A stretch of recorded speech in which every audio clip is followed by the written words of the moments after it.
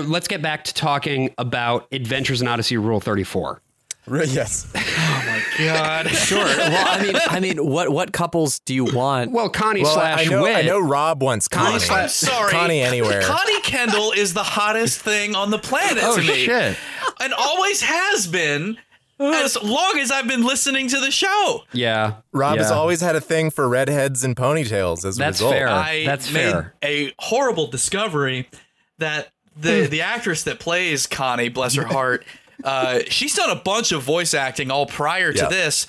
But the thing that shocked me the most was that she was the voice of the Maharaja in Indiana Jones and the Temple of Doom. What? Yes. Wow. That kid was dubbed over with her voice. Like, I just never even considered the fact that the kid was dubbed over. Like, of course he is. But then, like, when I was going through her resume before starting this, I was like, you were in Indiana Jones and the Temple of Doom? You were the Maharaja? Hell yeah, dude. It was like just tunnel vision out of nowhere. Like, my life is a lie. And that explains why that's my favorite Indiana Jones movie all of a sudden. Absolutely. Well, and you know, Connie, obviously, she's pretty bad. I get it. Like, she's a babe. I know what it's like. I've got a thing for Mrs. Met. I don't know why. So many possible worlds, but we got this one. So many possible worlds, but we got this one. Welcome to the worst of all possible worlds, the only podcast that puts the Kali Ma in Adventures in Odyssey. Hell yeah, man. I'm the worst of all possible Joshes. I'm the worst of all possible AJs. And I'm the worst of all possible Brians. And joining us today is my very good friend, Rob Mobley of the Villainology podcast. Hey. And other things. What else do you do, Rob? Well, I'm most definitely the absolute worst of all possible Robs, to be completely frank with you.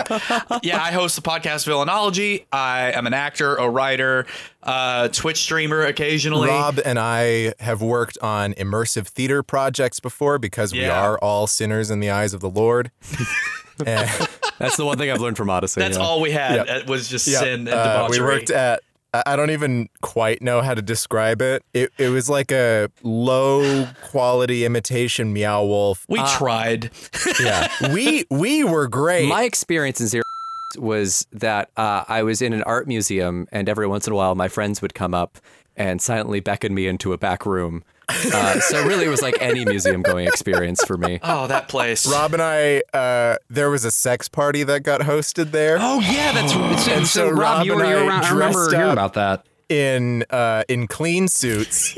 Mine was a fully sealed suit that was supposed to have an oxygen tank, so I had like 15 or 20 minutes that I could be in it before we had to leave. And then we just sort of, I don't know, like moonwalked around the place. Oh, and you could tell the people that were there were serious about their craft. Yeah. That they were there's no foolishness to be had in this area here. And meanwhile, we're walking around in hazmat suits like, oh, okay, is it safe to walk in this room? Meanwhile, we're burning up inside, but you see these people wearing like leather straps and shit looking at us like... The answer to that question is, of course, no. It is not safe to be in this room. The one thing I think Eyes Wide Shut was missing was moonwalking. Yeah. And hazmat suits. So since we have the Villainology guy with us, we are talking about Adventures in Odyssey's greatest villain, which is, of course, the homosexual menace. No, wait, sorry. That's after Andre Stoica gets on the show. He is pretty flamboyant, to be clear. Like, he's very camp. But that's because he's Dutch. Right. And that is Dr. Regis Blackgaard. For anybody who is listening to our show for the first time, welcome. What we do is we talk about stuff that, generally speaking, is pretty terrible, or differing degrees of terrible. We analyze why it is so bad, and we try to imagine what a better world might look like. And, of course, one subset of this is our ongoing... investigation Whit's into Endless Summer, baby. Yeah, Whit's Endless Summer, and boy howdy, am I feeling it. Reviewing. I had done so much to set up the stakes, just like intro to this character, intro to this character, intro to this character, and this thread, all to bring it back to this moment where applesauce has been discovered and an evil child psychologist has come to town to open an arcade. So, and I still have the cases with me. I have all of the tapes. All the guys in the chat can see my tapes. Can we get an F in the chat for the tapes? That takes me back, though. Boy, howdy. Yeah, Rob, tell us about your history with Adventures in Odyssey. Yeah, how did you discover this evil Springfield? Oh God. I mean, I remember first being introduced to it when I was growing up, definitely in single digits. We used to go on these road trips. My grandfather was an insurance salesman. They would have every year, end of the year parties where you'd invite grandkids, and it would always be in a big city like New Orleans or Memphis or Orlando, places like that. Yep. And they'd set you up in a resort, and they did all kinds of fun things. Now I remember every year we would go to this, and during these road trips to keep everybody pacified, back when we had Walkman cassette tapes, everybody had one, they handed out Adventures in Odyssey. My cousins were really big into it, and I remember being passed a few, and I was like, I'll listen to it. And I immediately was engrossed. I was full-blown drawn into that world, and I couldn't tell you why. Like, I remember specifically, like, Twists and Turns was a big one that I listened to a lot. Yeah. Harlow Doyle P.I. was another one. The one that Castles and Cauldrons was on. I can't remember. All those old albums have really long titles, so I can never remember them. And for people who are not familiar with, like, the distribution of Adventures in Odyssey, these were sets of, it was 12 episodes apiece, right? Six tapes per album? Each side had an episode, and they were all pulled from the radio show. Yeah, I remember specifically there was one tape that I wore out, and it was a Connie Kendall doubleheader. It was good old Connie Kendall, baby. You were rubbing one out while listening. Oh no, not that bad. He was not writing that very age. pure, very chaste love letters and poems. You were in your single digits. I apologize. I shouldn't have sexualized that. No, of course not. But it was like that era of it was the tape of First Love and A is for Attitude. That was the one that I listened to. Like, specifically, A is for Attitude. Yes, A is for Attitude was one that was just like she got into her brain after watching, I guess, like a Dr. Phil-esque kind of show where this guy was like, you don't need to study. All you got to do is have a positive attitude about things. And she's like, great, I'm going to do that and not study for this. This is a hell from which there is no escape. I mean, that's pretty much what Whit says the whole time. Absolutely. But yeah, so she ends up just ruining all of her friends' lives, trying to impart this wisdom upon them. And then the other side with First Love is about her, first falling in love with this football player who's not a Christian. And of course, Whit's like, oh, you can't be dating people that aren't Christian. And so you gotta be dating me. That's right, Brian. Like, that is correct. She essentially breaks up with him because he's not a Christian. He's sitting there like, okay, I'll go to church if you want. Like, okay. And she's like, that's not it. And of course, at that time, I'm just sitting there like, yeah. Sure, you got to be a Christian if you want to go and get with Connie Kendall. Come on now. Come on. And what is this, amateur hour? I feel like the duality of that right there just perfectly sums up the duality of Adventures in Odyssey as a whole. Is like, on the one hand, you have these kind of like fun, cute little, like, it's a wacky little situation. And then on the other hand, you have this just dogmatic, super aggressive propagandizing to children, basically. It's a wild thing. And that, honestly, at that point, it obviously, as someone at that age, it just kind of goes right over your head. Right. I mean, and to be honest, and it's what you're already in too. It's what you hear at church and at home and at school. And I mean, and to be fair, there are some things that they talk about in the show where, like, duh, that makes sense to me. Those are some solid pieces of advice. Now, you get to Castles and Cauldrons, however, and I literally just listened to that. I just listened to this today. I had to listen to this album that episode arc in, like, I want to say 25, 30 years. It's been a long time. So AJ has not heard this show yet, and so we're so excited when we get to introduce that two-parter to him. Or is it a three-parter? There's a lot of build-up for this Castles and Cauldrons episode. Yeah, I won't go into the details of the episode, except the first time I listened to it, it scared the shit out of me. It is terrifying. Genuinely to the point like the sound design that goes into it. You're sitting there like, oh my God, are they gonna like murder these children? Like, holy crap, yo! To be fair, I felt that way when Whit shoved that poor boy into the imagination station last time. I thought that boy was going to end up on the cross next to Jesus. He was going to be the other Whit thief. Threw him into a Roman dungeon. They did. They did it with a murderer. He came one step away from hanging Dig Willow up on Calvary. Good Lord.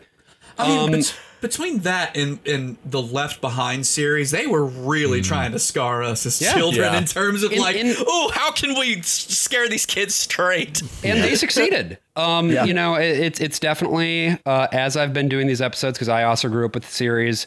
Brian did, AJ did not, of course, which provides some delight. Catholic. But I was a dirty papist. But listening to some of this stuff again, some of it's pretty fucked up. And that to me feels like a very natural kind of place for us to pivot into talking a little bit about these episodes. Yeah. So we start with The Nemesis, Part 1. The Nemesis. So I have a clip that's pretty much the opening of Please it. do. Where we learn that Dr. Regis Blackgaard, child psychologist, is in town to open an amusement house. Would you mind explaining just what an amusement house is? A house that amuses people, of course. In this case, children. Well, just what kind of Obviously. amusements are we talking about? Oh, any number of things. Electronic devices, games, displays. Will you serve food? Yes, nothing big, just snacks, things of that nature. What nature? I love that Glossman is just like, is there food? If so, how much? Is it tasty? Can May I have it? some? Are they bar snacks? Are we going like a la carte? Is this a prefix peanuts? menu? Is there sugar? Are there more than 3 hamburgers? flavors I'm of ice cream? really hungry, guys. And if you've been listening to Whit's Endless Summer up until this point, you will, of course, remember Philip Glossman, or as I like to call him, Philip Grossman. Yeah, you came up with that. All you. That's that is so much Brian and I. That's entirely Josh's. I want that put down. That's right in the record. That's right. Glossman is going to bat for Regis Blackgaard in this town hall meeting, and he's in front of the council, and he's like basically talking him up. And So the last time we saw Glossman was 4 years ago in the I guess 5 years ago now, in the flashback where Whit buys the old rec center to make Whit's End. Using And shadow Glossman is very corporation's much money, Yeah, he's very opposed to this. He didn't want the rec center to go up. He wanted this place to get bought by a mini mall concern that was going to set up a video rental and an arcade. right. And so here he is with someone who's proposing an arcade. I guess no video rental. You know, this time. when I think I want to, I'm Adventures in Odyssey. I'm focused on the family. I want to like appeal to kids. What's going to be a plot that gets them out of their seats? And the first thing that my mind goes to is business permits. Absolutely.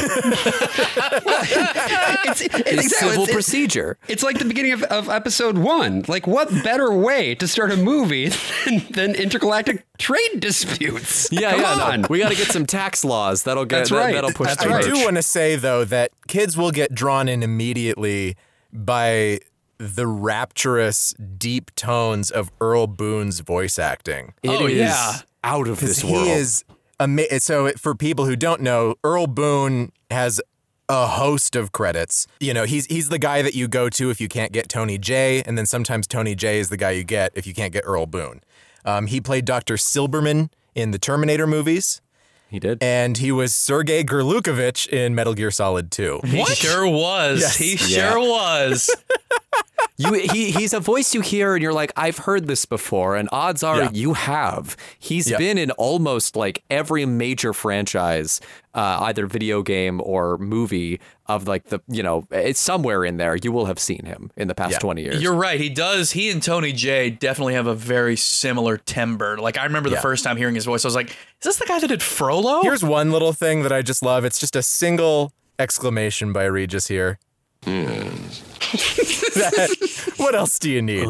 That deep low rumble, that little like slightly effeminate. God, yes, that's just so hot. It's so camp. Truly, like insane that there isn't more Rule 34 about Blackgaard, just with that clip alone. What we find when we get into the back and forth, when we really get into it again, is that Blackgaard wants to open this establishment called Blackgaard's Castle, which is going to be an arcade, which is very different from the kind of wholesome stuff they do over at Whit's End. And so there's a bit of a concern about this. And he's serving junk food, which is awful if it's not like 1930s junk food. Yeah, I was going to say, Whit unlike serves, the ice cream that they sodas. serve at Whit's End in the sodas. Like, what? I love the way that Blackgaard says snacks. He says, well, what are you going to serve there? Oh, you know, snacks. So Whit holds up the vote by a week. He successfully is like, look, obviously your proposal isn't as clear as it could be. So would you be willing to come back in a week? Yeah. And then we can actually Whit do the also vote. Goes to bat for Regis. Right. He says he thinks Regis's thing sounds kind of fine, which I thought was interesting. Or at least he acts like he thinks it's fine. I also thought it was interesting that Tom, right out the gate, Tom is just like, fuck you. Right. You're not opening shit in my fucking town. I'm just a simple farmer, man, but I'm not going to see any video equipment around any child I've ever known. Oh, my God. What are not these only that- lights? I didn't sign up for this. Come the first commercial break, Chris refers to him as the evil Dr. Blackgaard. Yes. Like, you just give it away. What are you doing? We've been sitting here trying to establish, maybe he's not as bad as he is. Let there be a turn. But you just spoiled okay, cool. I guess he's evil now. Awesome. Well, to be fair, the very moment that Whit and Tom leave town hall, Regis immediately does an evil aside to Glossman where he's like, well, you'll never run this town without me. And it's like, what? So then what ends up happening is we get back and we see Rob, your favorite, Connie Kendall, who she's gotta love her. And she's back Connie from camp. Kendall fan cam. She's back from camp. So Whit has done a fucking number on this kid. The poor thing. She is I think this is also the first time we, as in this podcast, I think she's been on before, that we have met Connie's mom. Yes. That's right. Yeah. Got some real Helga G. Pataki's mom vibes from this mom. Yeah. A lot of smoothies with ice clinking around in it, if you know what I mean. When Connie talks to her mom is trying to get her to just chill out, maybe at least a little bit, maybe provide, something with a little bit of ice in it for her. Yep. But Connie is just so guilty. She feels so guilty about how she got fired, and she's like, I don't know if I can go back to Whit. And the whole thing is played. And to recap, Connie and Eugene got fired because they used Whit's talking computer in his office and activated a program he said don't touch called Applesauce, which is 100% a CIA thing, and we'll actually get into that later. Sure will. And they touched it, so they got fired because they broke Whit's End. Eugene went to a community college, had some deal with Richard Maxwell, came back. Connie went to camp and then had to punish Lucy Cunningham Schultz because she skipped out a couple times and she had to expel her. So now Connie's back home, unemployed, and sighing a lot, really unconvincingly. As you do. So Connie's mom tells her to, just sort of follow her feelings. Very squishy. Yeah, which is interesting because Connie's mom is not a Christian at this point in the series. And this is pointed up. This is very much pointed up in the way that she delivers so she's those lines. Well, you have your feelings, you have your heart, you should follow your heart and see where that leads you. And also leave me alone. She's very clear about halfway through the conversation that she's just like, God, I don't care. You're annoying. Get out of my house, Connie. Mommy has to have her morning Midori. So then Richard Maxwell shows up at Whit's End. And he's asking to see Eugene. Okay, hold on. Richard Maxwell. I was not aware that he was a teenager. Yeah, neither was I. That is not the voice of a teenage boy. No, it's not. And the actor, bless him. Oh God, what's his name? Jason Alexander. I was in the pool. No, Nathan Carlson. He voices several characters on this show. Yeah, he's also Lucy's dad. He's the dad in that really awful scene in the Evolution episode. Wow. He's Lucy's dad, and he plays the main character in Castles and Cauldrons. Okay. So when you get right, to when Jimmy's you get cousin. Because I remember revisiting that, I'm like, is that Richard Maxwell? How are they how are these people 12 years old? Hey, you guys want to play some cauldrons and fuck it, I couldn't. I mean, I think the voice of Rodney Rathbone was like 50. The man sounds like he's 45. Apparently is actually a teenager and has showed up to Whit's End to try to find Eugene. And again, at the college that Eugene was working at before he got rehired at Whit's End, Richard Maxwell was running a grade changing scheme where he would have people pay him off to change the grades. And then he forced this orphan, an actual orphan, by the way, to change the grades in the computer so that his hands would be clean. Yes, he destroyed a preteen orphan's life to make a few bucks on a grade-changing scheme. And let's just hear another clip of Richard interacting with a child. Yes, please. Eugene, do you know him? Know me? We used to work together. Ain't that right, Malty baby? We were briefly employed with the same organization. We were briefly employed with the same organization. You cracked me up. We worked with the 5 C's. The 5 C's? What's that? Campbell County Community College Computers. Oh, that's clever. Yeah, and cute, too. He should be on a Hey, list. Gina, she's all right. Put him on a list. He's hitting on Lucy, her. Why don't you go on about your tasks? He means go have a good time. Eugene, babe, you gotta learn to speak English. Run along now, Lucy. Yeah, Eugene, you gotta learn to speak English. Bye, Richard. So long, Toots. Nice kid. Yes, she is. Put him in prison. Put him in jail. What in the Under those Urkel children. are Under we the jail. listening to? Oh Under my the God. fucking jail. But if he's also a teenager. Lucy, let me tell you about my good friend Regis Blackgaard's private island in the Caribbean. Yeah, no, Richard Blackgaard's been on the Lolita Express. He's in Epstein's little black book. I mean, so is Whit, but we'll get to that. Listen, if we're comparing them to anybody, if Blackgaard is Voldemort, Richard Maxwell is 100% Umbridge. He is just the worst human being on the planet. Correct. Ugh. And actually, this would be an interest. So I don't want to quite dig into Maxwell's entire thing quite yet because I want to talk a little bit more about where these episodes go. But I am very interested, Rob, to sort of hear your take on the villainy in this episode and the character of Maxwell, because he really is kind of ultimately Blackgaard is the big bad, but they're setting him up for something bigger later on. Maxwell is, I would argue, the primary driver of this story. He's the one who makes everything happen. Well, he's the devil you know. He's the one that is the actual manipulator, the one that actually gets you to do the things that you don't want to do. I mean, yeah, is Blackgaard kind of the puppet master of it all? Sure, 100%. He's the one that's pulling all the strings. But Maxwell is the one on the ground. He's the one that you know that just keeps pushing you just a little bit more, just to do a little bit more for him. No, everything's okay. It's fine. It's fine. Don't worry about it. But listen, can you just do this one little thing for me? This one little thing. And it just keeps going forward and forward. And that's what feels more realistic to me. Yeah. That feels like someone everybody has met at least once in their life, if not multiple times.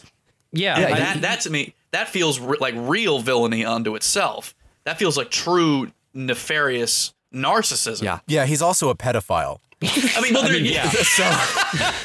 There's that too. But how old is he? Do we actually know how old? The only thing they say is that he's a teenager. Maybe on the AO wiki, there's a canon age. Well, a 19-year-old's a teenager. Like Eugene is like 16 and a genius, and then Nicholas was 12 and a genius. But Richard seems like he's 18. He's probably how old is Lucy at the time? She's Lucy's like 9, 10? right? Yeah. I think she's 10 at this point. God, Yeah, no, really? It's not. It It's just not gets cool. worse the more you look into it. Because she and Connie are like, it seems to imply they're like really good friends in this episode. Well, so I thought they were this is similar why ages. hearing the camp episode probably would have helped a little bit, but it was a 2-parter, and I just wasn't going to do that. Lucy so much you was can do. a camper at the camp, while Connie was the Counselor, okay. Yeah. And All right. sometimes, like the difference in age can be very small.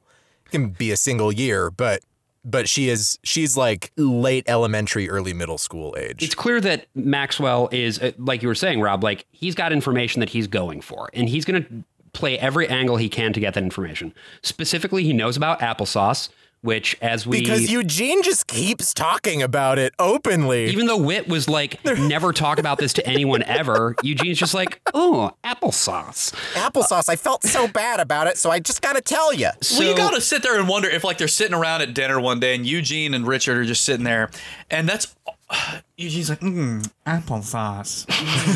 Applesauce. I wonder if anybody's going to ask me about applesauce. And Richard's finally like, okay, what? What is applesauce? Just goddamn tell me what it is. Yeah. I'm sick and tired of hearing you just... I love that your version of Eugene, Rob, is a gay man in the Texas Panhandle. I mean, listen, isn't he though? Isn't he though? I guess my big question is, even if somebody asks him what applesauce was, could he tell them? Because I'm not 100% sure. Did Whit invent Google? Is that what it is? It's unclear. No, I'm not going to tell you. Well, I think it leads to the real answer to this is so insane, AJ. You just have to discover it for yourself once we meet Jason and Tasha and get to that side of the story. I can't wait for it. I guess it kind of ruins the villainy of Blackgaard for me that I don't know the thing that he's after. That the writers clearly have no idea what they want to do with any of this yet. They just wanted to have a villain all of a sudden. And the pieces do come into, like, they are setting up the pieces for a puzzle that they weren't sure that they were building yet, but they did manage to make this pay off in a somewhat interesting way later on, I think. So, yeah, between the whole situation with applesauce and Maxwell going around being like, what do you know about applesauce? When Lucy develops a crush on Richard Maxwell, and Maxwell is clearly grooming her, nobody does anything about it. No, like Eugene makes a couple of pointed comments to him that's like, we'd like for her to stay a good kid. Like, he's just like, don't make her bad. Not don't be around her ever. You are not allowed to share the air that this child is breathing. Like, just ban him from the fucking premises. This guy's obviously up to no good, but he keeps fucking coming back to Whit's End. Bizarre. It makes you wonder if Odyssey had an age limit. The town? Yeah, just the town itself. Because it's like, you gotta wonder if like there was like a statute of limitations or anything like that, or if there was like an actual level of just like, oh no, people just it just happens around here. I mean, look, if you do look at the town, Mary was 14 years old. If it's good enough for Mary, it's good enough for everybody else in this town. They just Odyssey is the only municipality in the United States of America to have its own age of consent. Well, if you look at it, that Whit is actually a cult leader, and that Odyssey is the town of his cult. That's a good point. That he could very easily implement an age limit, right? Which seems to be the case because we're only now meeting these parents that are like slowly being let back in, but only after their kids convert to Christianity. His level of sway over this. I mean, going back to the very beginning of him like being able to stave off the vote for a week, his level of sway in this town for just owning an ice cream parlor. Whit is Homer's idealized version of Poochie. Whenever he's not on mic, everyone's like, where's Whit? Well, it is so interesting because, you don't run into adults that much. You never see the pastor. Yes, which is very important. Ever. But the elders of the church, like Whit and Tom Riley, they're always around. And the whole wisdom of Odyssey and of this community is just like, here's these old men who hang around with children. This is what our society should look like. Like, these kids aren't even around their own fucking parents, and this is supposed to be a company called Focus on the Family. Yeah, there's not a lot of families hanging out at this guy who's like, I'm an ice cream maker with an inventing background and shady government contracts. He only makes 3 flavors of ice cream. He's not an ice cream maker if all he can do is chocolate, strawberry, and vanilla. Christ, at least a mint and chip. I'm still so hung up. Those are the only flavors. Those are the only flavors in the Bible, AJ. That's right. And you don't mix them. There's no Neapolitan option. He has an imagination station. And still can't come up with 3 more flavors. It's a gulag. It's a brainwashing gulag. You can't have Neapolitan ice cream because that's papist. That's true. That is true. Catholics did lay claim to Neapolitan ice cream. That's why we set up Vatican City in the middle of Italy. So is that why that happened? Yeah. That's why. So we got I Neapolitan need ice to cream all rule the the time. church near Napoli and pick up my ice cream. We mix the flavors. We go into space. Woohoo! So just to kind of wrap up then, because we are basically at the end of this episode. Like this These episode first is two nothing. episodes are pretty light. Yeah, especially the first one. It's nothing but putting the pieces into place. But where we end at the end of this episode is, again, Connie is like, oh, Whit, I miss you. Eugene is being threatened, ? By Richard Maxwell. Regis Blackgaard is a bad dude. And it all ends with Connie. Richard and Connie go to Blackgaard's castle. Right. And they're walking around like this darkened, massive room full of like powered off arcade machines.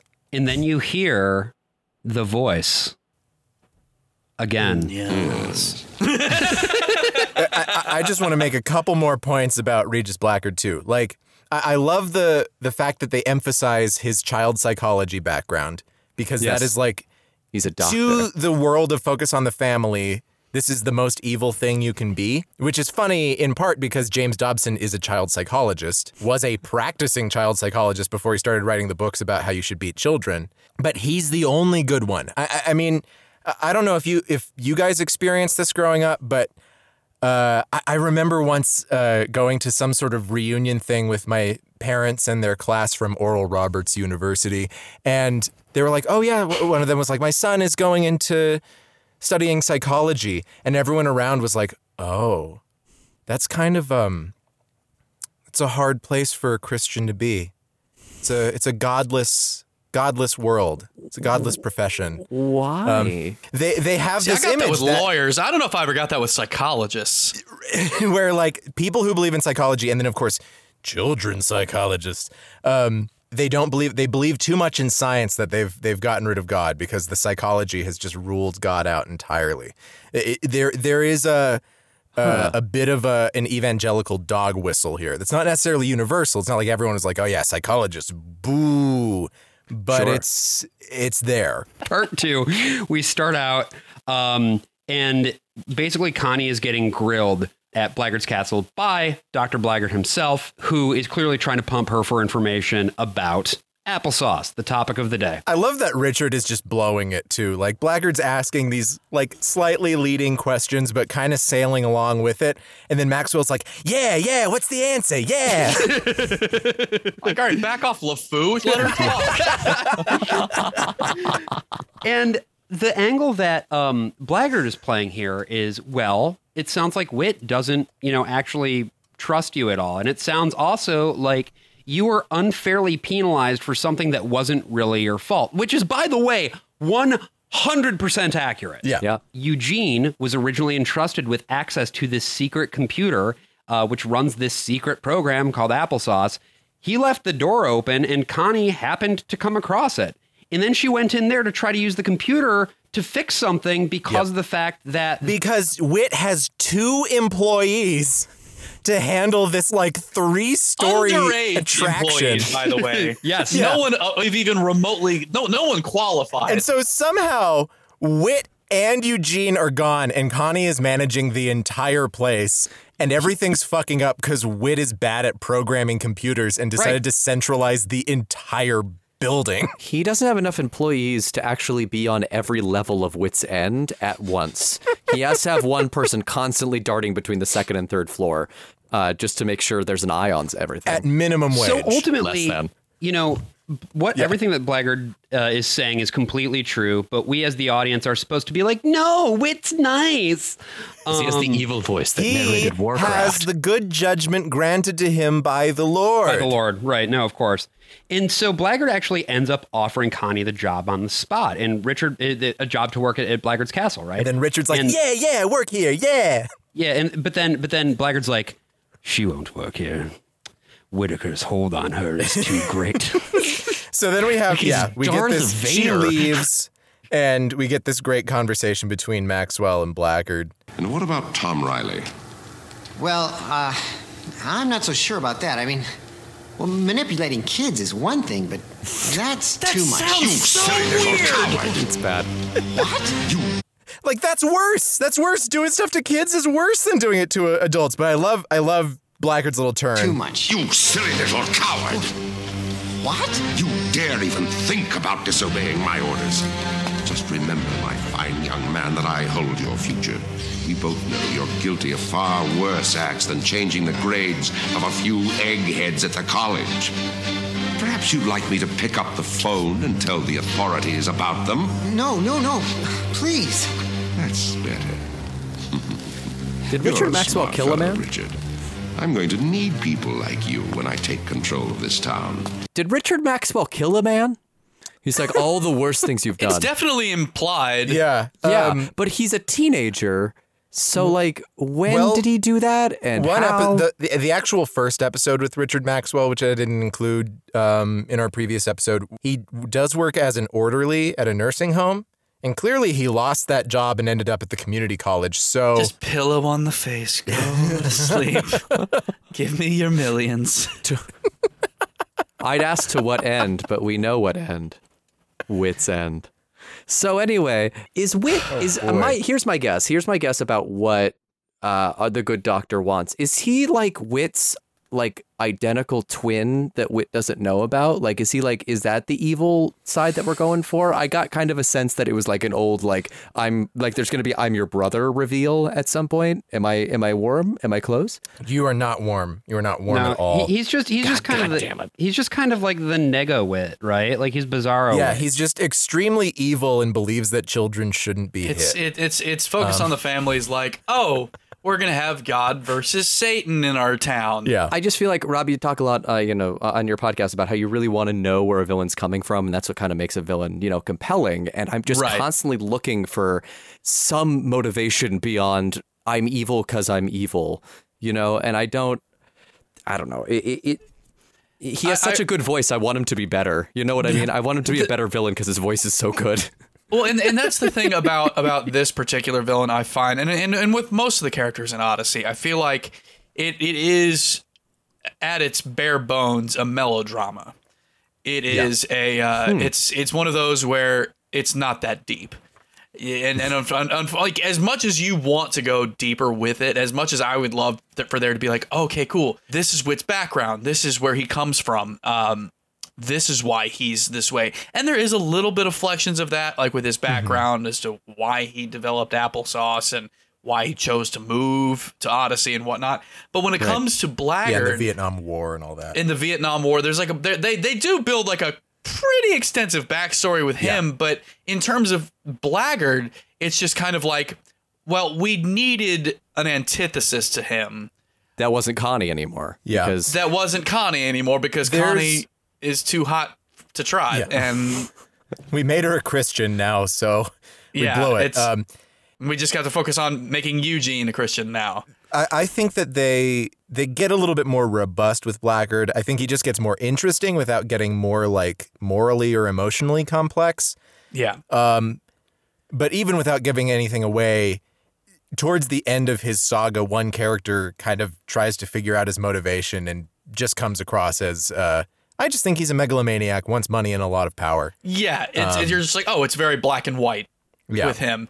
I mean, very later on, Blackgaard and white, Whit and Whit. That's it. That's the show. That's the show, folks. So what ends up happening then after Connie is like, I'll think about it. She leaves, and again, at this point, it's pretty clear that Blackgaard's correct. She's not going to take that job. Her heart is in Whit's cold, dead clutches. Thank you. And they go back and forth for a while, Maxwell and Blackgaard. And they come up with this plan basically to be able to incapacitate somehow both Whit and Time Riley in time for the vote. That's, of course, going to be going down at town council about whether or not they should grant the C of O to Blackgaard's castle. And again, there is nothing that kids love more than a town council vote rigging. Can we talk about this horse scene? Let's talk about the horse scene. Oh, man. Yeah, so Tom Riley has two horses named Rachel and Leah, which I guess he's just done as some sort of sick game because he just treats Rachel better than Leah and gives her more treats so that Leah gets jealous, just like the Bible characters. It's the Bible. And Whit just plays along. Oh, I just thought it was the 90s and everyone was getting the Rachel. See, this is the problem, AJ, is that because you're Catholic, you don't know the scripture well enough. That's true. We mostly focused on the family, on New Testament stuff, unless a lot of the Old Testament stuff was most left out, or I fell asleep honestly during Mass all the time. It's an hour long. They make you stand up and do calisthenics. It's terrible. They're out at Tom Riley's barn feeding the horses.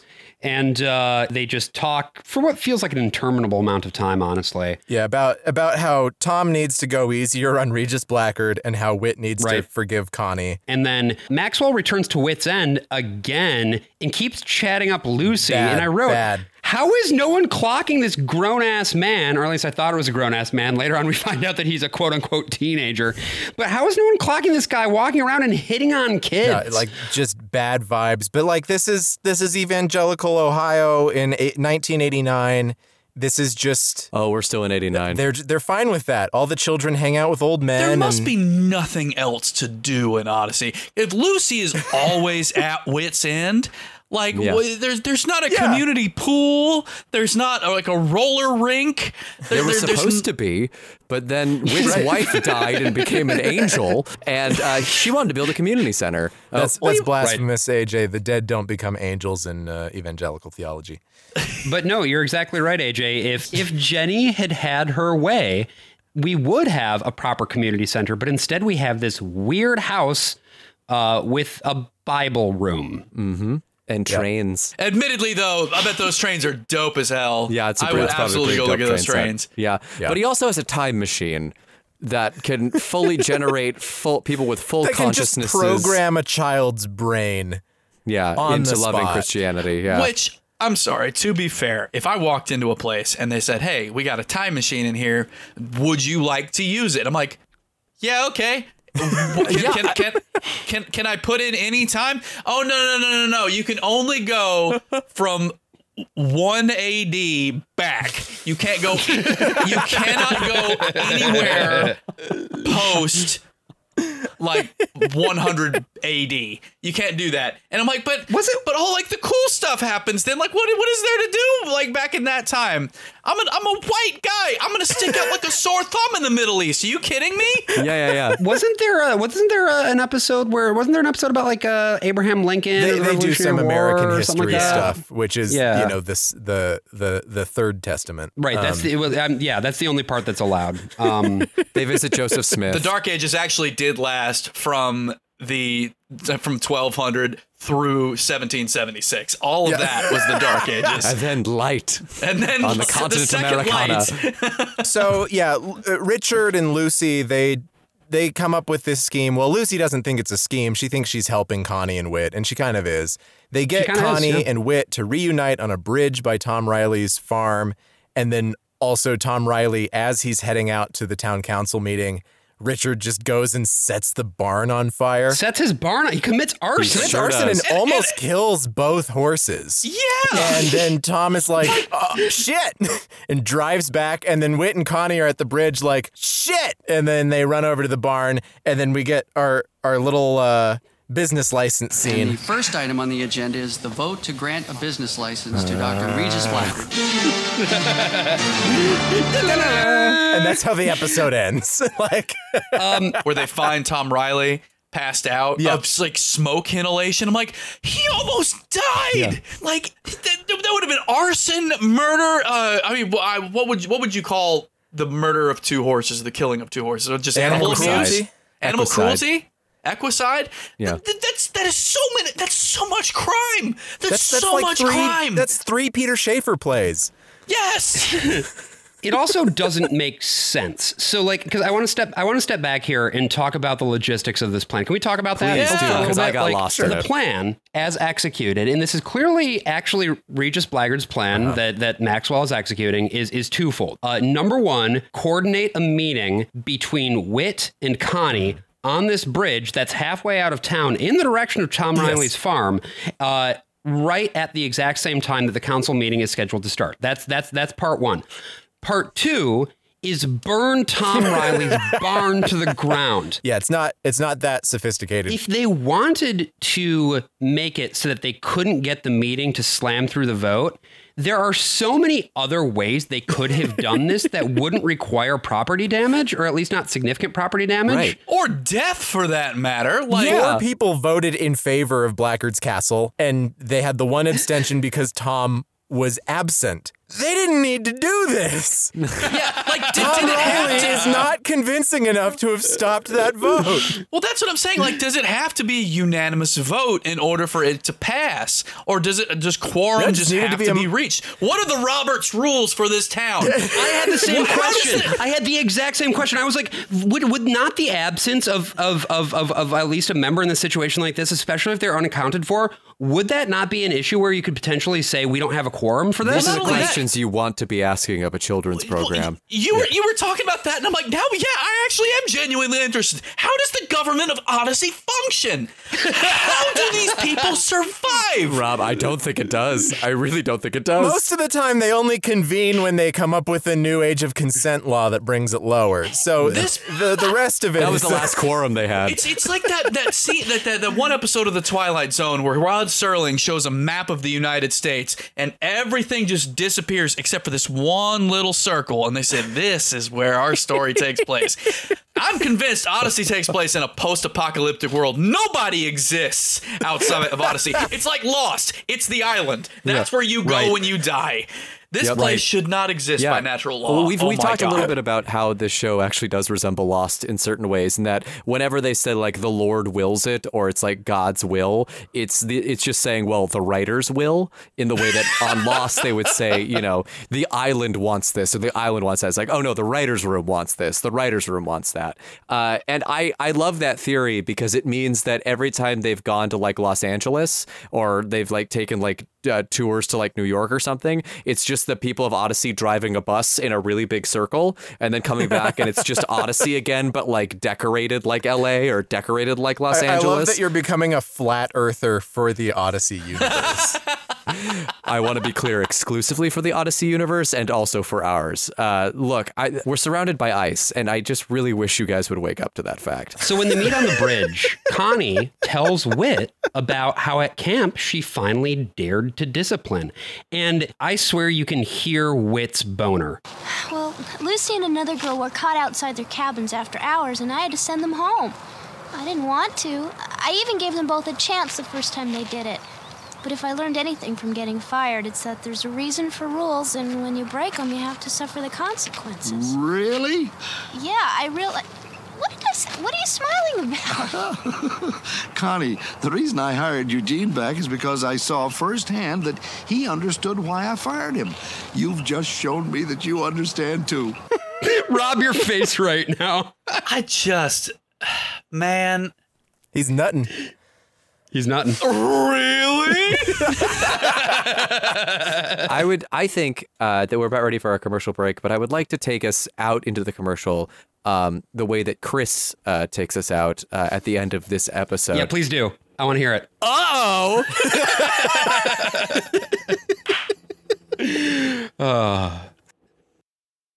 Hello, it's me, the Pope. Do you like the ice cream? Vanilla? Chocolate? The strawberry? Do you like to mix them all together like a firework in your buca? Then come on down to Vatican City Ice Cream Parlor and Pope Milk Emporium, where you can sample some of the finest ice cream in all of Italia, made from the milk pumped straight from a Tita the Pope. We use nothing but the most natural flavors, combined with milk lovingly coaxed from one of my 96 nipples, stretched out evenly over my bristling thorax. It'll melt in your mouth, like the body of our Lord and Savior, Jesus Christ. After all, who could forget what Jesus said unto Peter after trying some of Peter's ice cream? Peter, my son, you must never tell anyone where you got this milk that you've squeezed from the nipples of popes that have been growing under Rome since time immemorial. You must never tell anyone that you have hundreds of popes locked in a complex series of tunnels and caverns underneath Vatican City, where there is no sun, there is no rain, there is only milk. Vatican City Ice Cream Parlor and Papa Melka Emporium. We put the Paul in Neapolitan.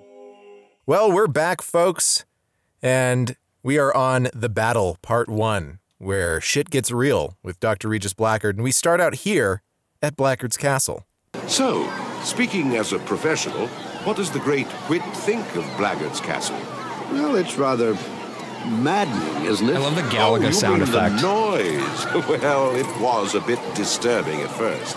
But as I'm sure you know, you get used to it after a while. Do you always let the kids run wild like this?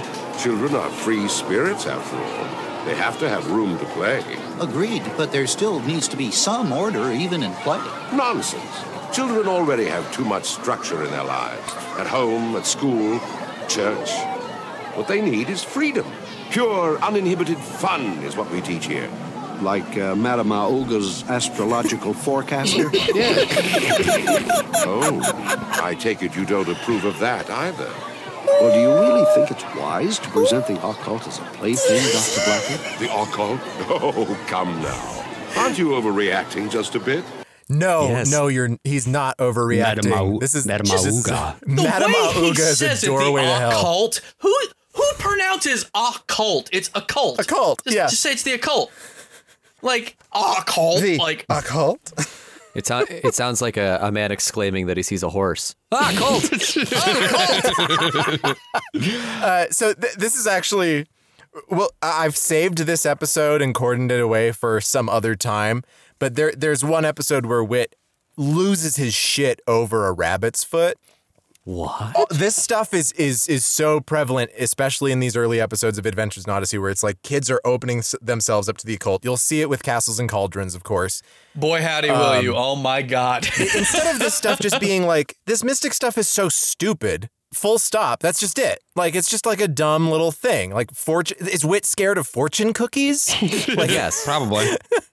Shortbread can't be sanctified and it can't transubstantiate. And so. Wait, I thought transubstantiation was my thing. I really love the whole, what these kids, they're going to be exposed to fortune telling as opposed to Whit's End, which has a fucking Bible room. It's like... They have an imagination station where you can go to the future. Are you telling me that that's different from looking into a goddamn crystal ball? That's if you're showing them. You can go into the Bible and talk to the literal witch of Endor. And yeah, at least like there's a chance like someone reading your fortune is just, bullshitting you just to get $20 out of you. You're legit showing them their future. I think Whit saw big and he's like, on. oh, fuck, all these kids are going to turn into Tom Hanks. We can't let these machines run wild.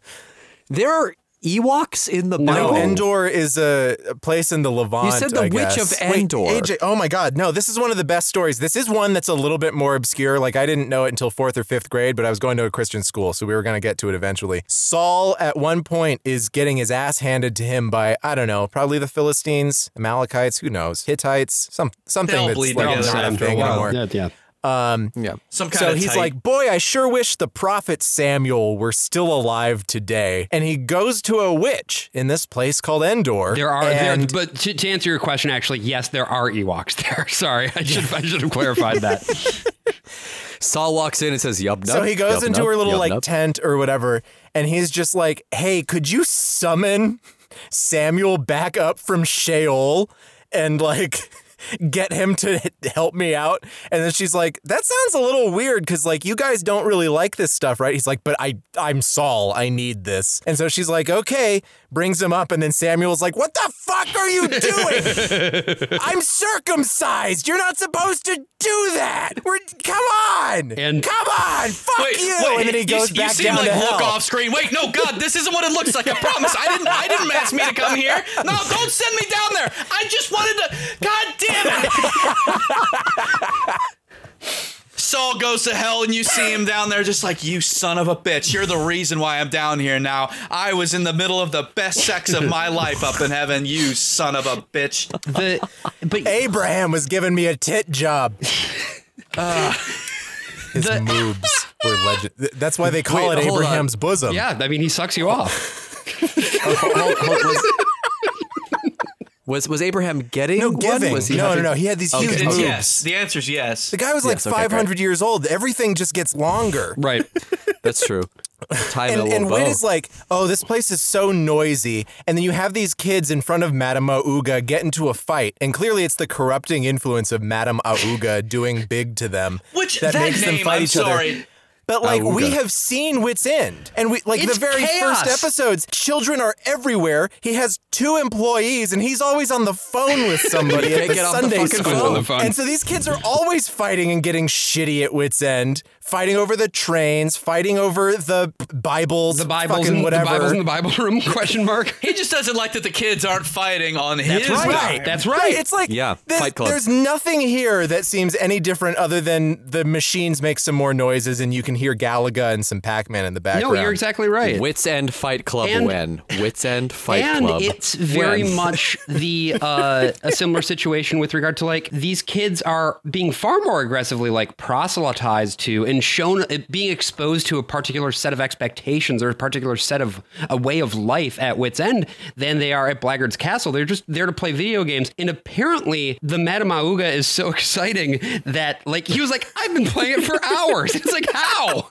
You just pull a lever and a thing pops out. Like It's just every card at a certain point. It's just like, please just wants stop. to- he just Please wants to collect go. the whole deck. I have nothing left to tell Exactly. you. Just it's what do you want to just hear, Samuel kid? coming up from S.H.I.E.L.D. being like, send me back down. But they do then because it's Eugene and Whit, right, who are there, and they leave out onto the street. And at this point, by the way, very nice touch in sound design, the way that they fade down the level. I've got The this Foley. clip too. Just the weird little detail that for some reason they took the bus there, even though we know Whit has a car. He was just using the car, but they took the bus to Blackguard's Castle and they decided to walk back. Oh, it's such a nice day. Hey, instead of taking the bus, let's walk back to Whit's End. What do you say? Are you sure, Mr. Whitaker? That's quite a distance for a man of your Careful. social position. Oh. Eugene, do your best to keep up, will you?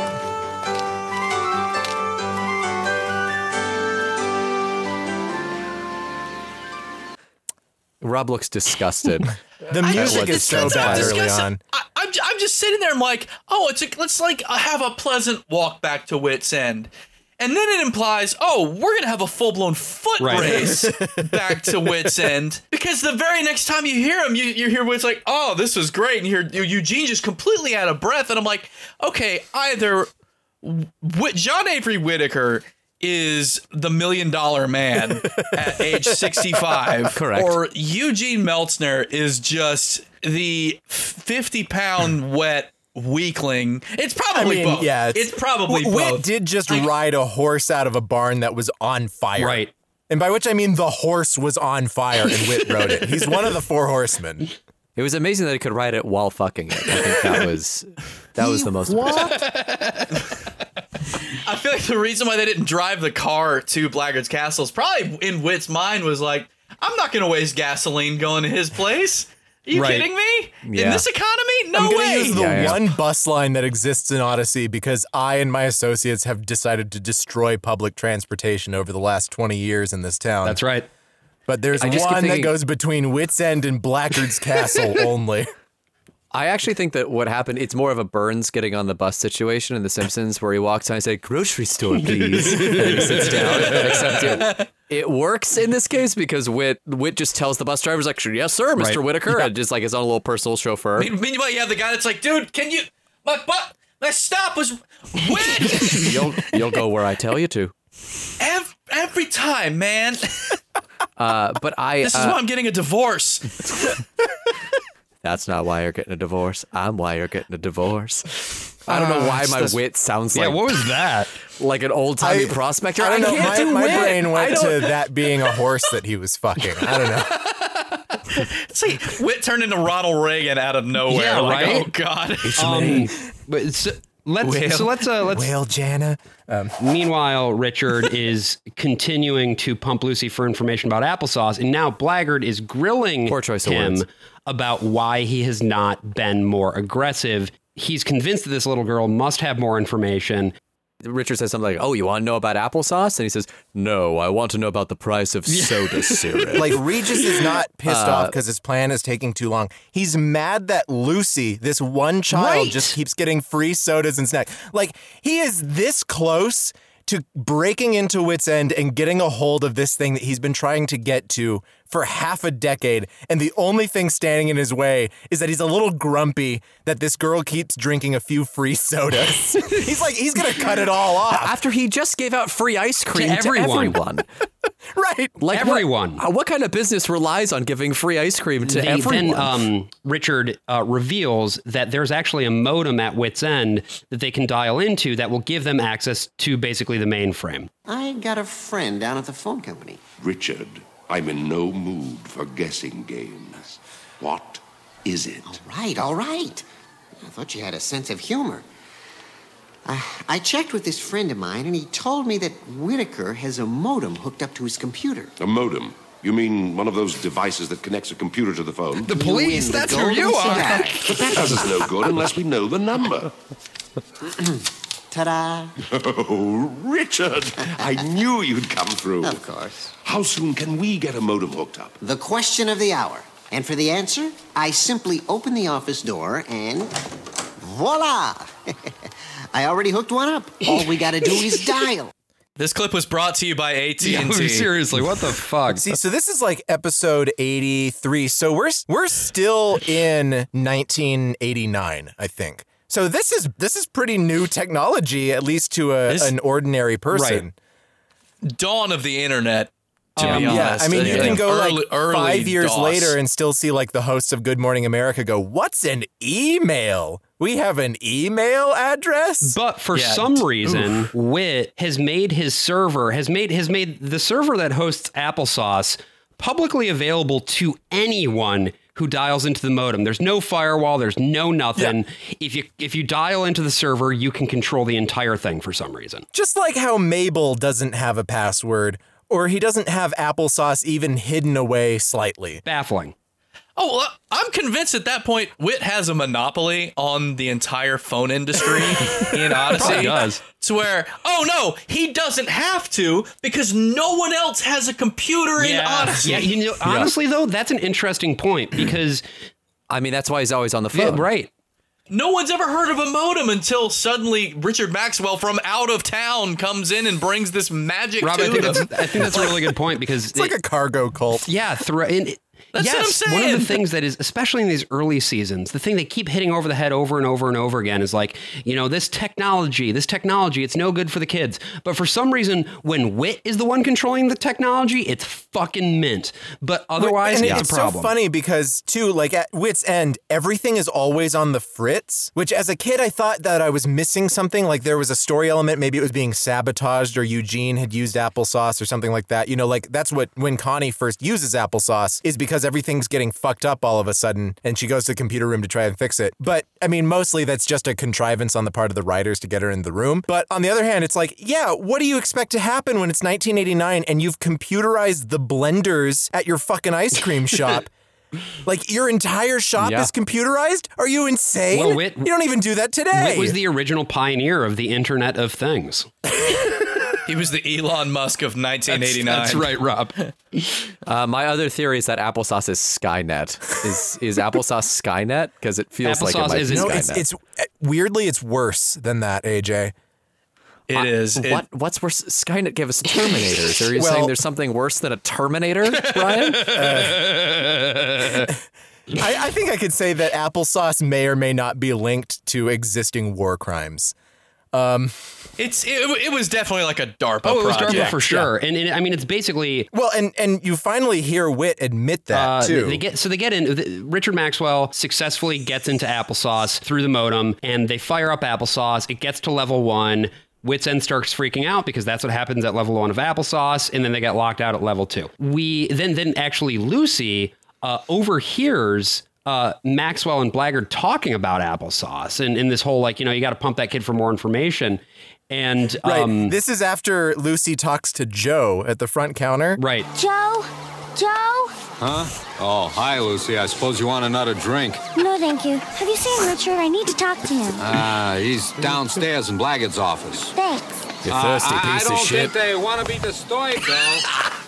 You dumb floozy, you want another drink? You come in here for nothing? How did this guy end up in Austin? You know the price is soda syrup. Listen, you come in here, I'm trying to watch the Mets. You coming in here, you're asking me what's going on with Mr. Blackgaard. I don't know what's going on with Mr. Blackgaard. I'm just trying to watch the fucking Mets game, He doesn't pay me to know. We're in the middle of a prohibition. You want to come in here, just loudly start asking for drinks? What kind of shit are you running right now? I like to think that Joe is the Blackgaard's Castle Jimmy. I think he is.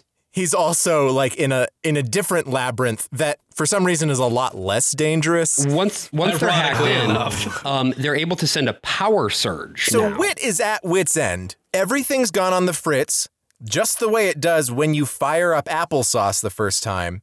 Then there's a local power outage just of the imagination station. And then they try to do a surge, and there's never any point where Whit thinks, maybe the problem is in my computer room behind my office. No, he just thinks, something's wrong. I better go dismantle the imagination station. Well, it also sounds like all the children are massacred when they start applesauce. The Foley, it sounds people running and screaming. There's like electrical stuff happening. Like that blender is like chopping someone in half, and I just wanted mint and It's chips. the climax of Beauty and the Beast that happens to all of those children. Just clones start popping out of the imagination station. You see the ghost of Samuel walk up like, God damn it, not again! How do they keep bringing me back? And so when they send this power surge, then at that point, Lucy is actually in the imagination station. Like, hey, Whit, I need to warn you. Let me sit down in here for a second. Let me go into the imagination station to tell you about this. And yeah, the jolt goes to the imagination station. No, it fully explodes. She briefly goes to hell. So yeah, Samuel. Richard Maxwell has turned the imagination station into an IED. Nearly murders Lucy because Blackgaard's like, you need to send the power surge. We're going to kill Whit. He's like, oh, I don't know. I don't want to do that. Oh, gotta go fast. The way that we close out part one is basically Sheriff Bill ? Shows up. New cop. New guy. New cop in town. That's a new guy. That's fucking confirmed. New cop just dropped. So Sheriff Bill announces that he's going to need to conduct an investigation and shut down Whit's End. But Whit's like, well, I was going to do that anyway. I was going to conduct an investigation of my own. And so then he's like, okay. It's like, fine, okay. He's got a monopoly on this town. And it's very clear once we get into the next episode that Whit is the only one doing the investigation. It's not both. It's not an internal and a police thing. He's like, oh no, John Avery Whittaker is going to handle the mind-beaming machine that he shoves children into, which just blew up and has thrown a child into a coma. He's going to investigate it. It's going to be fine. Yeah. Which, like, here's the thing. I know that the dude is, like, former government, but I've seen Ghostbusters. I've seen what happens when you have a machine of that magnitude. You're gonna draw attention to yourself, man. Even like, without all that, you're openly advertising a time machine in your you're exactly right. Like, worst case scenario, you open up a hellmouth. Best case scenario, it still doesn't matter. That kid got fucking electrocuted. There's a crater where half your house used to be. How did the feds not get involved? They're involved. It's because we get to the whole encyclopedia thing, and he's like, oh, by the way, my encyclopedia company is a CIA front. Right. Just in case you didn't know. We pretty quickly learn. And that's fine. So Richard Maxwell is now furious with Blackgaard after he learns about, the fact that rather than knocking out Whit, this power surge injured Lucy. And Blackgaard actually continues to then, in this case, blackmail Richard Maxwell. He keeps, ramping up the pressure. In Whit's own internal audit, which has no external oversight whatsoever, he finally figures out that, maybe Eugene gives him the idea that, maybe it could have been somebody from the outside. Maybe it could have been a hacker. Maybe we should check the logs. At this point, then, we finally do learn the truth about why applesauce was created, which... so I got it. You better sit down. Well, to start off with, you know that Whit's End is not the only business I own. Oh, yes, sir. You are the chairman of the board and chief stockholder of the Universal Press Foundation, an encyclopedia publisher whose subsidiaries include... No, we don't have to go into all that. Yes, sir. Anyway, several years ago, R2-D2? Press was approached by members of our government to create a computer program that would aid in the national security and defense. Really? Because of my inventing background, I was deeply involved in the My development of inventing background. You mean It's a classic background. applesauce? Yes. So that's why you didn't want us to know anything about it. All right. Also, can we talk about how, particularly in this scene, Whit sounds like Robert Stack from Unsolved Mysteries? I had a big old phobia of that show, particularly of the theme song. I don't know about y'all, especially the original show. And when they re-released all of them on Amazon, I'm like, oh, I'm gonna go back and watch and see it. And as soon as that opening theme started, I'm like, nope, no. I am 31 years old and I am still mortified by this. So hearing him do that Robert Stack impression in that scene, I'm like, oh. So Whit, did Whit go to college? Yeah, For invention college. Yeah, but like his background in inventing, but did he get a degree in anything? He has a bachelor's in inventing. I think they seem to equate inventing with a very specific science, but I don't like. What did he specialize in? Like, is it computers? Is it inventing? He invented. It's inventing. I don't know what's hard about this to understand. Everything. Everything about this is hard. Here's what I'll look up hard. real quick for you. It may be hard, but all things are still possible through the Lord. I mean, it's like kids' science. You're sitting there doing like as a science. kid, like, oh, I'm going to invent this, and you invent it, and you're like, oh, cool. Oh, is it microbiology? I don't know. Applesauce is a profoundly stupid name for a supercomputer. In the That's Adventures all in I'll Odyssey say. cartoon series, this doesn't appear in the radio series at all. But Whit has invented a flying machine. Oh yeah, like a No. bike. It's like a boat Leonardo with da Vinci balloons Yeah. and propellers. He invents the Zeppelin in 1991, and he flies it around Odyssey. Which, did you invent it or did you just build it? You didn't invent the balloon, my guy. These are filled with the gas of tomorrow. Good old-fashioned hydrogen. I think this is also another time to point out to you, AJ, just to help keep driving you insane about who Whit is. He's also an archaeologist. No, he's not. Yes, he is. I did just look it up, by the way. He went to Duke and USC. That's canon. USC. Oh, of course he went to USC. Wait, hang on. Can you cross-reference to see if that's where Dr. James it is. Dobson also It went is. to college? Yep. Not Duke, but USC. Yeah. There you go. I wonder where the I Duke could not comes say, in. but Oh, he's just a big John Wayne fan. Oh, I see. Blackgaard's motivations are as cloudy and vague as they could possibly be, right? All we mainly know about him this whole time is I want applesauce. and That's my favorite. I think that's my but favorite. remember one. also that Reed just tried to get a hold of Whit's End or the recreation center that has become Whit's End. He still wants that. Is it sitting on a hellmouth? You're Like what is getting underneath? warmer. we'll get there. So the program is very important.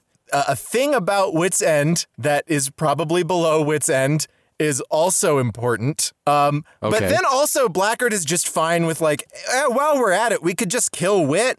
I don't really have a Right. reason to do that, but while we're here, let's just go for that. Like he's perfectly fine just sabotaging the blenders or whatever, which that And just this comes tickles back me. to the question of motivation again, and why, for me, at least as defined here, the motivation definitely doesn't quite ring true. It's yes, he wants applesauce. Yes, applesauce is apparently a top secret government program that he was so good at inventing that he was able to come up with. I was able to invent a program as an Presumably inventor. under the auspices of DARPA or something along those lines. DARPA. Which, by the way, would make this program U.S. government property, which makes it really weird that, spoiler alert, at the end of this episode, he deletes applesauce. Yeah. That's going to be a problem. But you have to wonder, though, is this the only copy of that they've program? also installed it in nanobots in Solid Snake, and he's already headed to outer heaven. Right. The DARPA chief, Regis Blackgaard. Applesauce. I like how they just don't simply say, "Oh, no, he's a coder." Right. He's not just a computer programmer. No, he has an inventing background. He's a code monkey. Yeah, yeah. You're like, okay. Although when you say that, oh, Whit's a code monkey, suddenly everything about him makes sense. He loves Fritos and Tab and Mountain Dew. He gets up, he gets coffee, he goes to job. Like only a code monkey would have an imagination station, a Bible room, and Which an ice cream also, parlor like, in the same completely damn house. negates the usefulness of Eugene in every way. Because, Right. like, they brought Eugene in to be the science-y egghead, and then they're like, what if we also just made Whit do that now? I mean, the writers just, they couldn't help themselves. Yeah. You know what I mean? Like, they wanted to do some cloak and dagger shit so bad, and they couldn't figure out they couldn't figure out a way to quite make it fit. Yeah. So they were just like, fuck it, we're going to have Whit do everything. I mean, Whit is clearly James Dobson's power fantasy. Well, and that's part of why the Blackgaard saga ends on a much more interesting note, because that is a point in time where Whit is not around, because it's when they're shopping around for their replacements. So you have these different jobs delegated out to different people like Jason or Jack or Eugene, when before they would have just been Whit. Well, and that's very interesting, because now I'm thinking, what if Blackgaard had come in and killed Whit? Like, had actually succeeded in blowing him up, and how much more interesting would the rest of this season be, or the rest of the show be, if you didn't have Whit at its center? Well, and that's the thing; it does become more interesting. And it becomes more mature in a lot of ways once. There's he's still gone. parts of it that are silly and just in some just straight up goofy writing. But I think something that's so interesting about these episodes, in the way that they're written, in the way that it all comes across, is like, for the longest time, they thought that Adventures in Odyssey was the show about Whit, and ultimately that's still what it is. Well, it kind of feels like The Simpsons, right? How the weakest episodes of that show are when it's just about Homer doing a job. And it doesn't really have like the whole family like delineating or having their own little like side. Well, and missions the or best whatever. episode of The Simpsons go all around Springfield. There's nothing wrong with having a show about one particular person.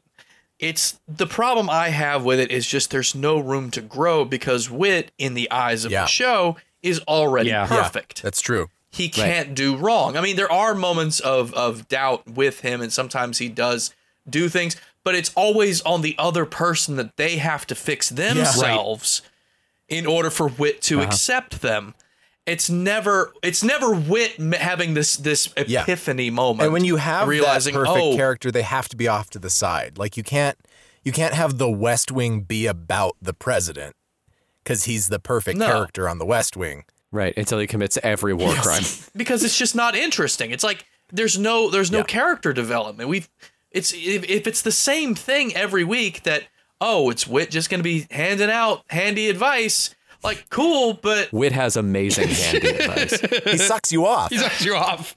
He what?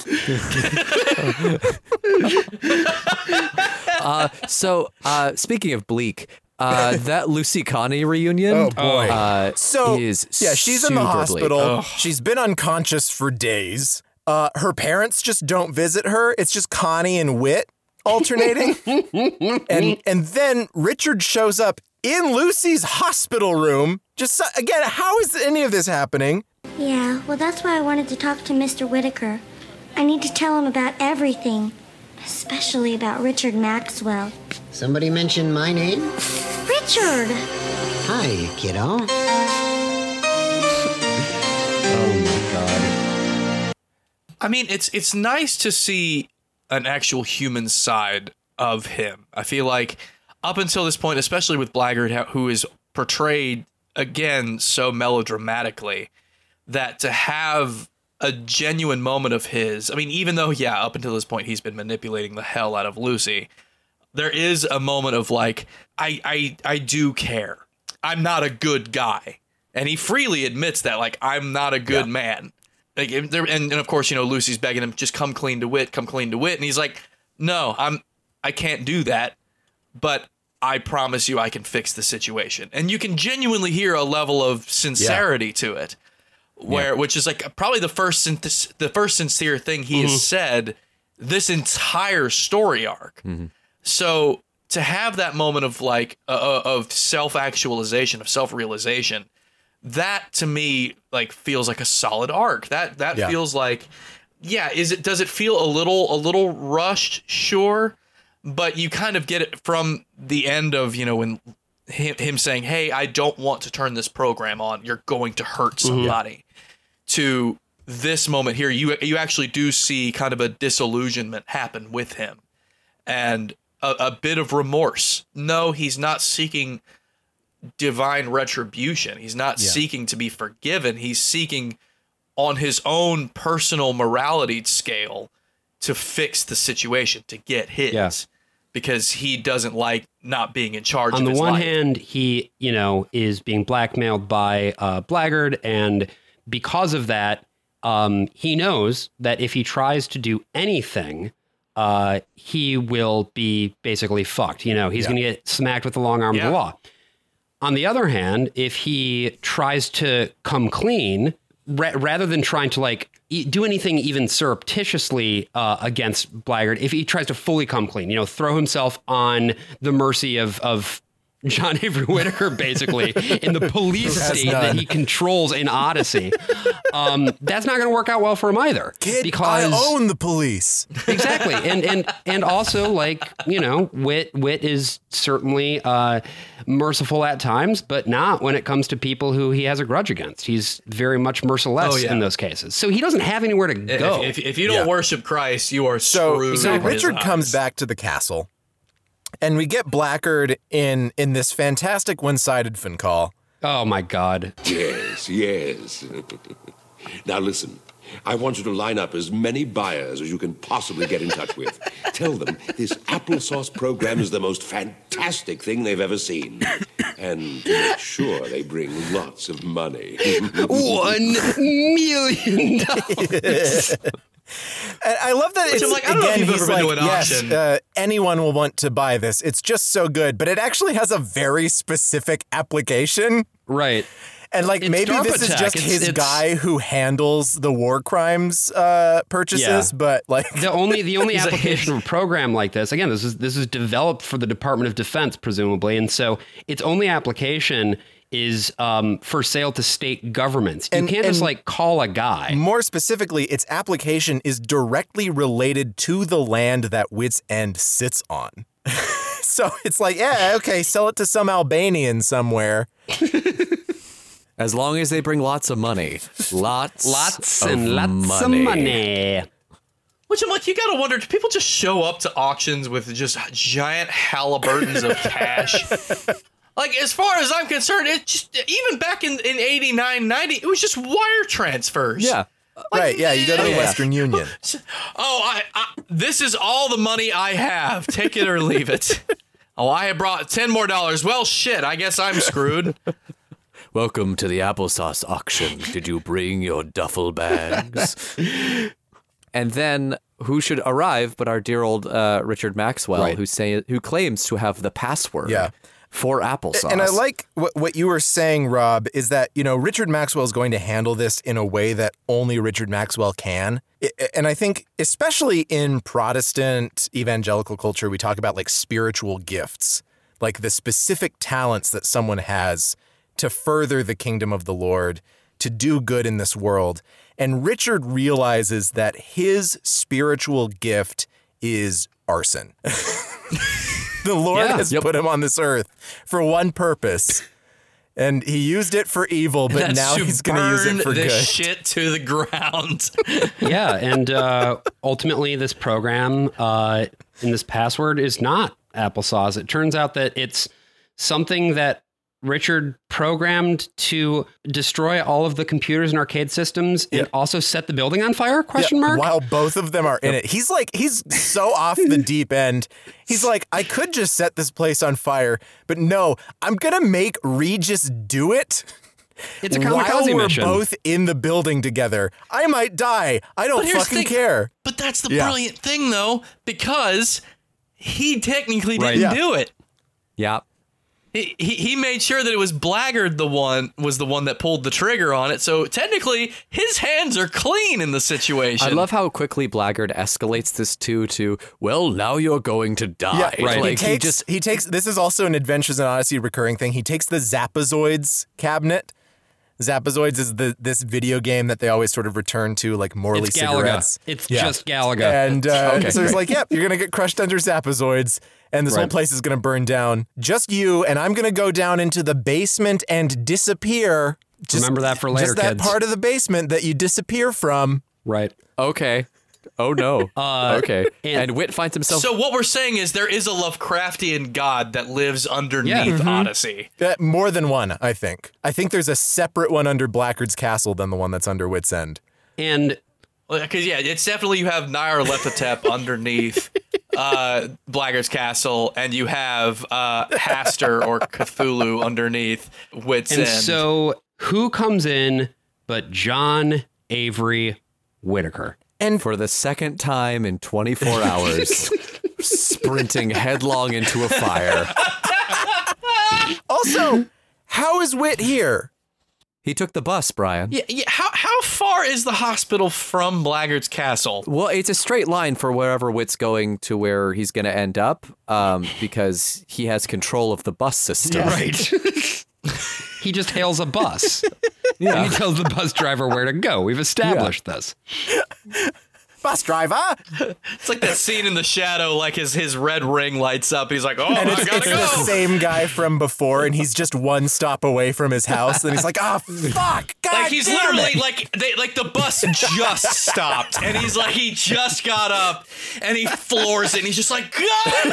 He looks out the window, and he sees his wife is like with luggage in her hand, lugging it and putting it in the car, shoving the kids in the back. No, God. Rachel, the horse with a fedora on her head, just gets out of the car and just shakes her head as he drives by and nods in a way that says, I'm gonna fuck your wife.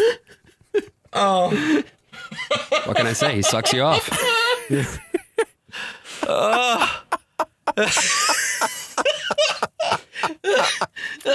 So I love that Whit then says, after he does miraculously save the life of Richard Maxwell, your life is worth saving.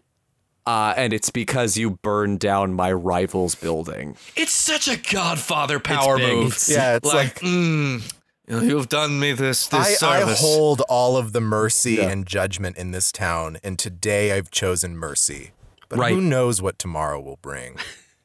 And Richard's going to go to prison. He does go to prison. We will have another episode where he reappears after getting out of prison. Holy shit. But he's a teenager. He gets tried as an adult. Whit calls up the judge, and he's like, yeah, we know he's a kid, but, some kids are just more mature than others. You know what I mean? So the episode... I think that's it in terms of plot, and then it ends with Chris. Well, Whit deletes applesauce. He deletes applesauce. Applesauce gets deleted. Whit's End is going to open back up, and then Whit prays.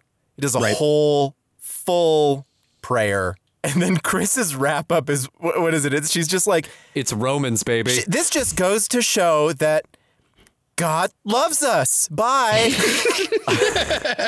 What Chris does is she ties it, because at the beginning of the battle, Chris quotes Romans 8:28, which is, and we know that in all things God works for the good of those who love him, who have been called according to his purpose.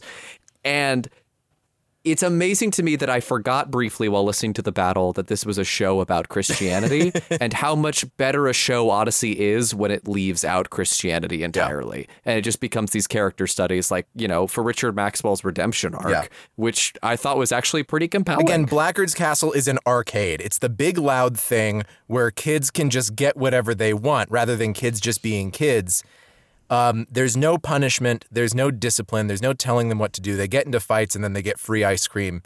And how this is really the villain. It's sort of just the front, but it's there to be the indicator of this is how fucked up this guy is. He's corrupting the youth of this town. He is a... It's like he watched Pinocchio and saw Stromboli's Island. He's like, this, you can't have this or your kids are going to turn into donkeys. You can't have this. The very presence of video games, the very presence of the occult, and the very presence of that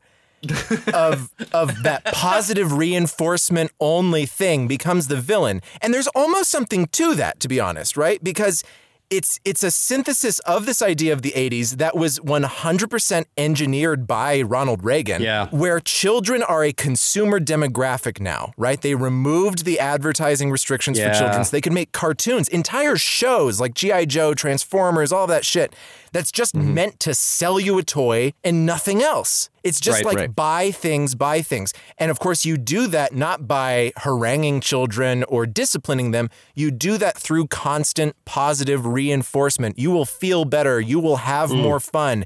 You will know more than your parents.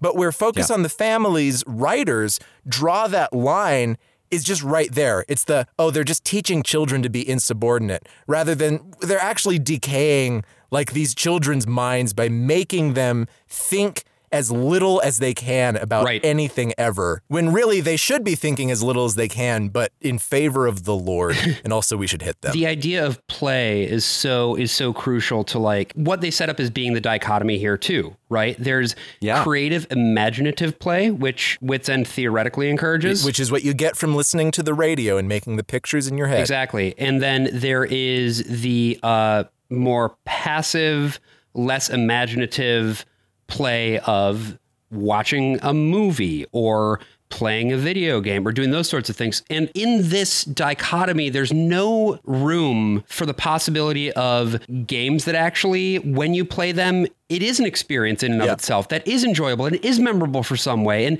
maybe it's not just the game. Maybe it's also part of the experiences that you are playing games with your friends. None of this is a possibility in this world because there are exactly two things that you can do. You can have a place that's great for kids where they can use their imaginations and it's wonderful. And there's a place where their minds can go to rot because of the passivity implied in any form of electronic entertainment whatsoever. I was gonna say, I think on a macro level with a lot of this show, it's again, everything is black and white. There are no gray areas in Odyssey. Yeah. It either is or it isn't. There you have John Avery Whittaker and you have Dr. Blackgaard. You have order with Whit's End and you have chaos at Blackgaard's Castle. That's essentially what it boils down to. That's what you have. If you want to be good in the eyes of the Lord, there must be order and goodness at all times. You cannot suffer chaos. You cannot suffer any of these other things, lest you be tempted towards evil. I think that's ultimately what I like about Richard Maxwell. He's the gray area, but he does kind of start pushing himself towards the light. But again, you can't have that in Odyssey. You cannot. It has to be you either are or you aren't. Yeah. And AJ has made this point before. If you ever stray in any way, you have to be punished. Yes. And Richard Maxwell's redemption arc is not that he burns Blackgaard's castle to the ground. And it shouldn't be. I mean, the man is a pedophile. He's not just an arsonist, he's a pedophile too. The arc has to be, right, Whit says, like, you're going to have to face up for your shit. You're going to have to go to prison. You are going to have to be punished no matter what you do. Every time you stray, there has to be not a corrective, but an actual punishment that comes to you. Well, and that actually leads to a very interesting question. And Rob, while we still have you here, I would love if you could try and tackle this one. Being an expert on villains, hearing what Brian just described, where does Whit fit into your villain scale? Because I think he is a deeply terrible villain. But, terrible as in not interesting, or terrible as in like morally, maliciously evil? A villain expert. That's funny. Whit as a villain. I mean, we've been joking a lot about it tonight, and I feel like I'll preface this by saying a lot of my character I think was built around this show. I think a lot of morality that I have even today, I was definitely something I picked up from listening to the show and was reinforced growing up. To me, it led to a lot of positive childhood experiences. That being said, John Avery Whittaker, the fact that he has no oversight whatsoever. And that he has no one to answer to except the Lord. Like he is borderline the Pope. Yeah, I would say he is. He is basically the Pope of Odyssey. He's got those Neapolitans. The police chief can't touch him. The police chief can't touch him at all. When they're like, oh, we're going to launch an investigation. No. I'm going to also do this. But by me saying I'm going to do this, that supersedes any sort of investigation you yourself. He makes a phone call to Langley, and they're like, "Yeah, you got to step back from this." He has government contracts, and I'm about to say a hot take here. He's got government contracts. He's got this inventing background. He's got his way with the almighty powers. He has his own sovereign borderline castle. John Avery Whittaker is Dr. Doom. Yes. John Avery Whittaker legit is a Fantastic Four villain. We're lucky. I mean, apart from, we jab about him, messing around with younger people, but even then, like, I feel like he's still a good dude at the end of the day. He does have a good heart. Yeah, very harsh at times, but he does mean well.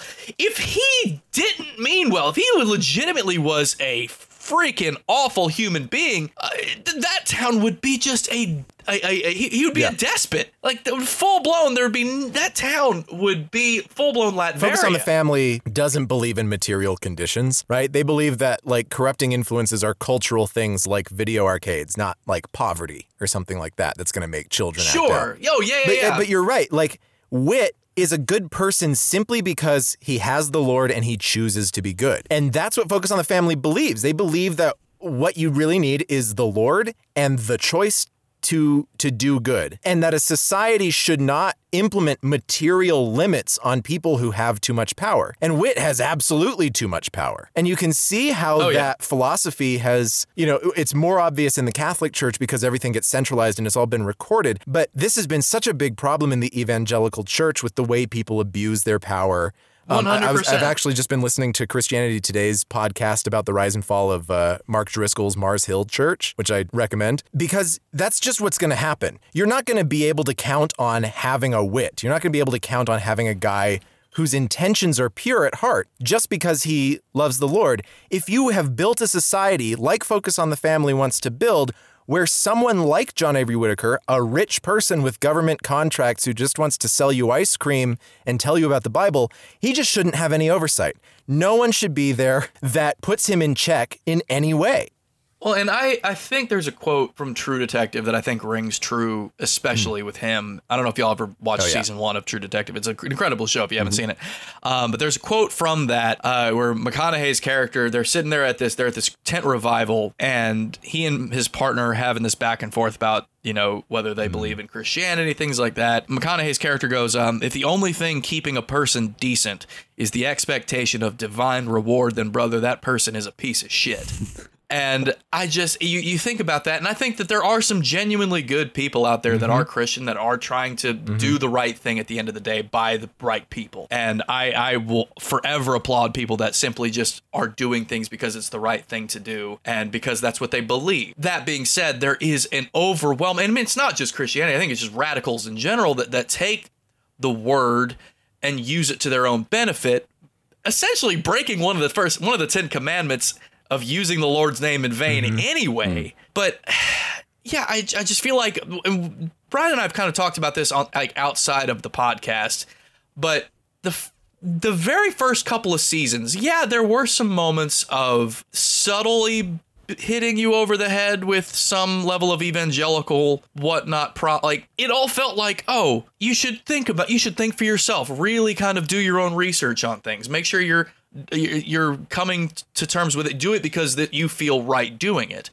It wasn't until like after the original Whit actor passed on. Really after the second. It was Whit too, yeah. Yeah, that the show just like full blown, the mask dropped and it just got awful. Just the most heinous shit that came out of that show. And it breaks my heart, honestly, because some of my fondest memories as a kid were of listening to that show. And to hear where the show, like we were talking about an episode, apparently they had there was one that dealt with some kind of a pride festival. So Odyssey. That's from like 3 or 4 years ago, very recent episode. Yeah. And it's a whole serialized like 14-parter. And he got arrested by the PC police. Oh, God. And you sit there and you hear about this and you're like, that's not Whit. Yeah. That's not the Whit that I know.